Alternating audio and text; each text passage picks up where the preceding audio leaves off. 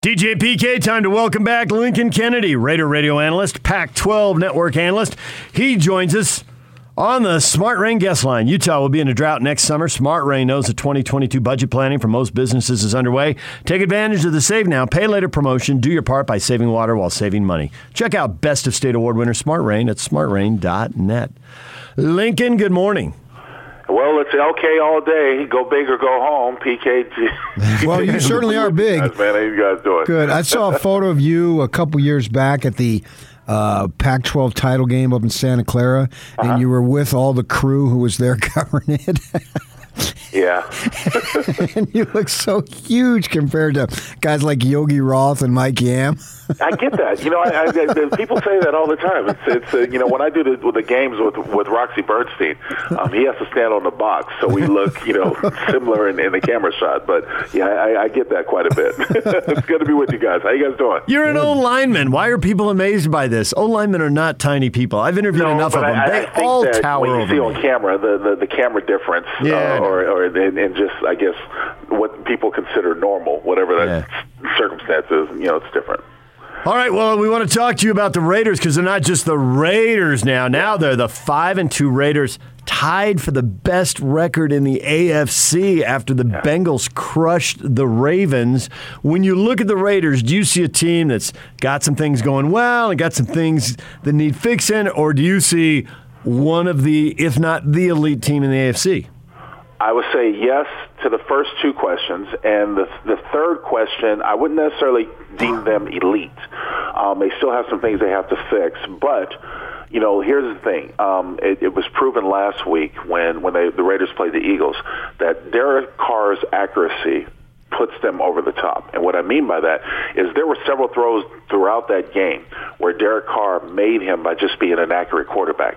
There's not a lot of quarterbacks in the league that can sit there and say accuracy. You talk about strong arm, you talk about discipline, you talk about great decision making, but accuracy is one of those intangibles that a lot of people tend to overlook because they just assume that it's there. Derek Carr's accuracy put this team over the top. And so when you team that with the fact that he's got a number of weapons, all of us were concerned that Darren Waller wasn't playing and wanted to see how the Raiders were going to react without one of their star players. But they made do by utilizing a lot of the other players on that offense. And then the fact that they've got a defense that can create a rush, that can get to the quarterback, that can slow some teams down and make it hard for them to score. This is a good football team. I'm not ready to say they're an elite football team. I don't think they're up there with like teams like the Buffalo Bills and stuff like that. But I think this is a good football team. I think this is a football team that's capable of making the playoffs, maybe winning a game or so in the playoffs. But they still have a lot of work to do. They still have a lot of things to overcome. Most notably, the Los Angeles Chargers, who are in their division, who share the tiebreaker right now. Yeah, they closed the season with them, so we still have about 3 months to go before we get to that point, or just under 3 months.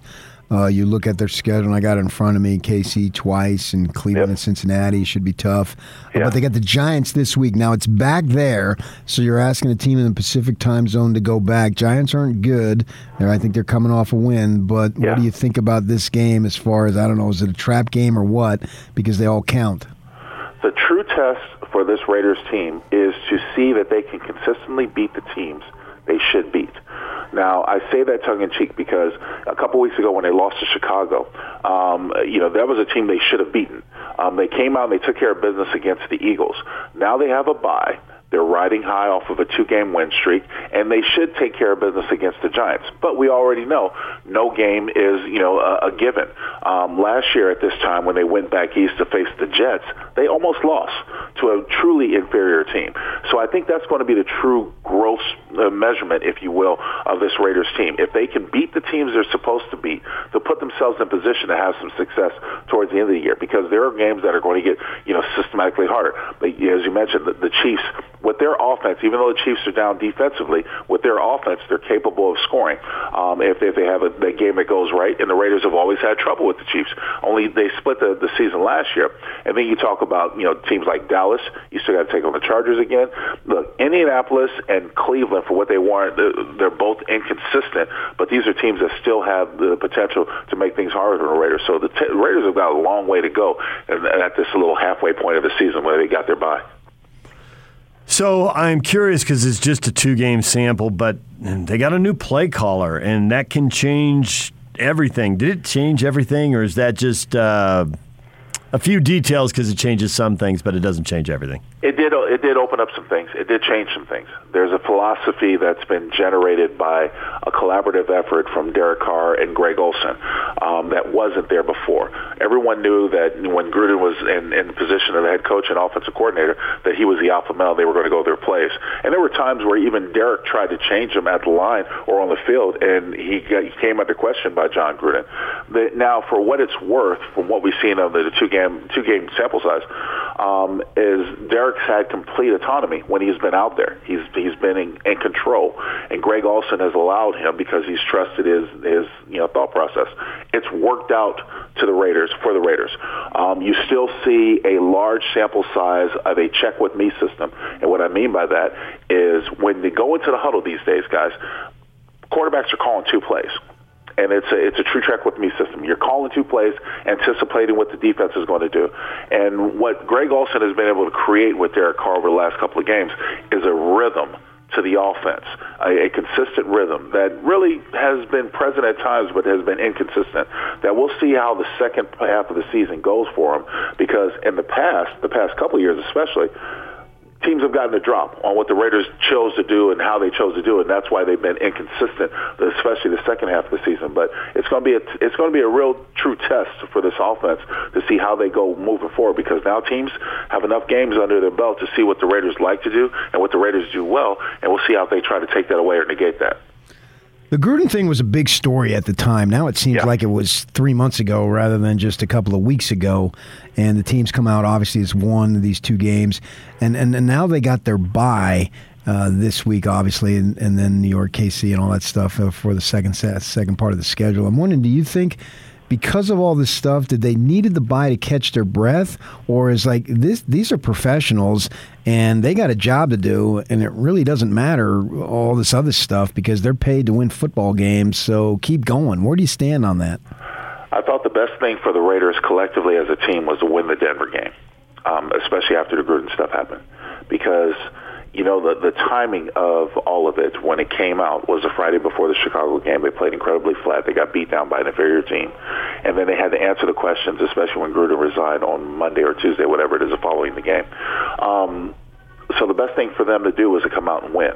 They kind of suppressed a lot of questions surrounding the Gruden situation. And then they followed that up with another win against the Eagles, really suppressed a lot of it, the conversation. That's why it makes it seem like it's so far away or so long ago when it really isn't. And Coach Bisaccia rewarded the team by giving them the entire week off.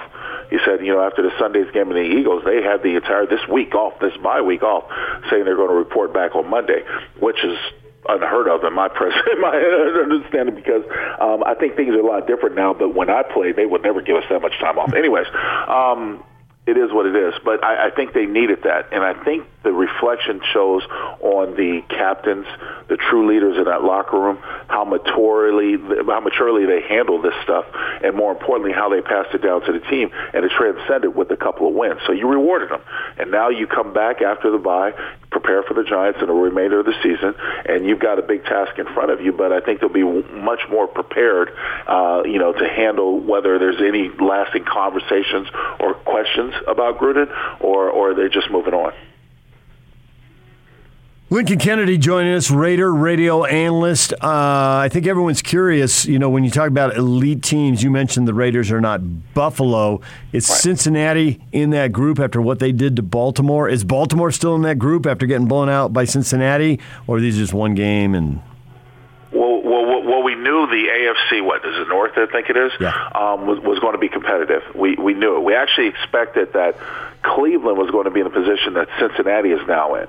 But Cincinnati has found their way, they found their rhythm, and they are a dangerous team. I still think Baltimore is one of those teams potentially, because they have both sides of the ball. When you have a playmaker like Lamar Jackson, even though the Raiders got him in game one, they were down, especially with running backs and stuff like that. They were consistent. They found their way as well. So I think both of them are going to be a true test. The favorable for the Raiders part is that since they've already beaten Baltimore, if it comes down to a tie-breaking situation, then most likely, Baltimore, if the Raiders are able to win the division, Baltimore would end up having to come back out to Allegiant rather than the Raiders going there. But Cincinnati, I do believe, is for real. I think they found a rhythm in both their run and pass game as well as their defense. Joe Burrow is playing very well, and they're going to be a dangerous team. So the weekly question, Lincoln, that probably won't be answered until December, who's the best team in the Pac-12? It won't be answered to December. I tried to prepare you guys the last time we talked that I thought that Oregon State was for real, and I still think that. I still think Oregon State's for real. But you know what? The fact is that with the Pac-12, there's such a competitive level that you raises one eyebrow that it depends on the timing. It depends on the week. Who's going to take it? I still think Utah's up there. I'm not a big believer in Oregon as a whole, but they find a way to win. So it's anyone's guess where we're going to go from here. But the competitive level of the Pac-12 is something that's fun to watch. It's something that's fun to analyze, and try to predict is even harder than anything else, because it's like you like you said a moment ago, you just have to wait to December. I really don't know who's going to be playing in Allegiant Stadium on December 3rd. So I expect, and I think PK does too, that most of these Pac-12 games are going to have close point spreads. And you look this week, 2.5, 6.5, 1.5, that all makes sense. If there's a big point spread, I expect Arizona and Colorado to be involved because they're not as good as the other 10. Right. Colorado can't score points, so Oregon's a 24-point favorite. Fine. USC 21 over Arizona. Fine. But ASU is a 16-point favorite over Washington State. Obviously, Ute fans want Washington State to win that game. I don't think it's the game. It's the line on how many penalties they expect. Nope, that's not what it is. It's not what it is. Could be, I get your point, but it's not what it is. Is ASU going to roll Wazoo? Ute fans want to know if you think and you live in that state. So do you think Washington State can go in and win that game? Because that's what Ute fans want. No, I think Washington State's going to put up a challenge. I think ASU is going to win, but it's not going to be by that wide of a margin. So I think Washington State's going to put up a challenge. Yeah, my thought is if the Devils commit, as an alum, if they commit 10 penalties, I'm going to withdraw my $25 a year donation to the alumni club. That's it. I've had it, Lincoln. I'm done with it. If they get 10 penalties, forget it. It's funny because you don't typically see a Herm Edwards coach team that lack that much discipline. And it's been something that's perplexed a lot of people, including me, throughout this season. It's like, what is this? It's not something that's indicative of what we've seen in the past. So, I think it's going to be ultimately the Sun Devils' Achilles heel, because they're going to get themselves in a big game like they have already had and commit so many penalties they're not going to be able to win. See, I think it's some type of mask, and if we pulled back the mask, it would actually be Dennis Erickson coaching the team. Wow. Okay. Never thought about that one, but yeah, you're probably right. And Vontaze Burfict committing personal fouls. Oh my God! Oh yeah, there it is. Wow. Oh, that's good. That's going to be beautiful. All right, you got the Utes or UCLA? I'll let you go on this one. Utah or UCLA? I like you. I think Utah is going to find a way to pull it out. I think they're going to control the game, keep it away from UCLA's offense, and then find a way to win the game. I like Utes. All right. We appreciate it. LK, thanks for joining DJ and PK. Oh, I love you guys, man. I appreciate it. Right. Lincoln Kennedy, Raider radio analyst, Pac-12 network analyst. It's a whole Halloween thing going on there, but it's year-round. The ghost of Dennis Erickson. Well, yeah, they were very undisciplined. Oh, yeah, absolutely. Yeah. It's been shockingly undisciplined. It is. Maybe now that they're not playing in the state of Utah or a Utah team, because they've had double-digit penalties in all three of the games against Utah teams. Thank goodness the Aggies aren't on the schedule this year. All right, DJ and PK. Coming up, 9 o'clock hour, Brian Geltzeiler, founder of HoopsCritic.com, is going to join us in about 15 minutes. Stay with us.